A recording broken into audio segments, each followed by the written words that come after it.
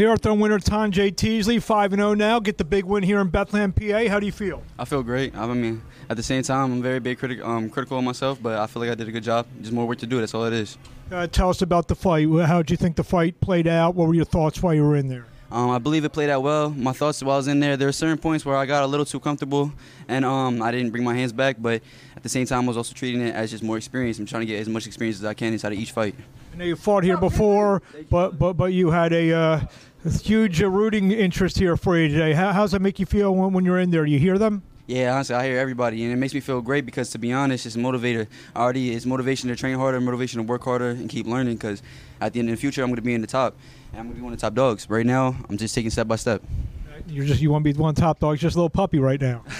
Yeah, right now I'm taking my baby steps, and I just need to keep learning and keep getting more experience. I'm right here. My coach has been helping me. My family's been helping me. Everybody's giving me with support. What do you want to say to the fans in closing? I want to say just I'm religious, so I believe in God. So I want to thank God first, but I also want to thank everybody that keeps supporting, not just myself, but everybody at Indios Boxing Gym in the Holy Valley. And at the end of the day, just remember you can do anything you put your mind to. Don't give up. Congratulations. We'll see you soon. Thank you very much, sir. Have a good one.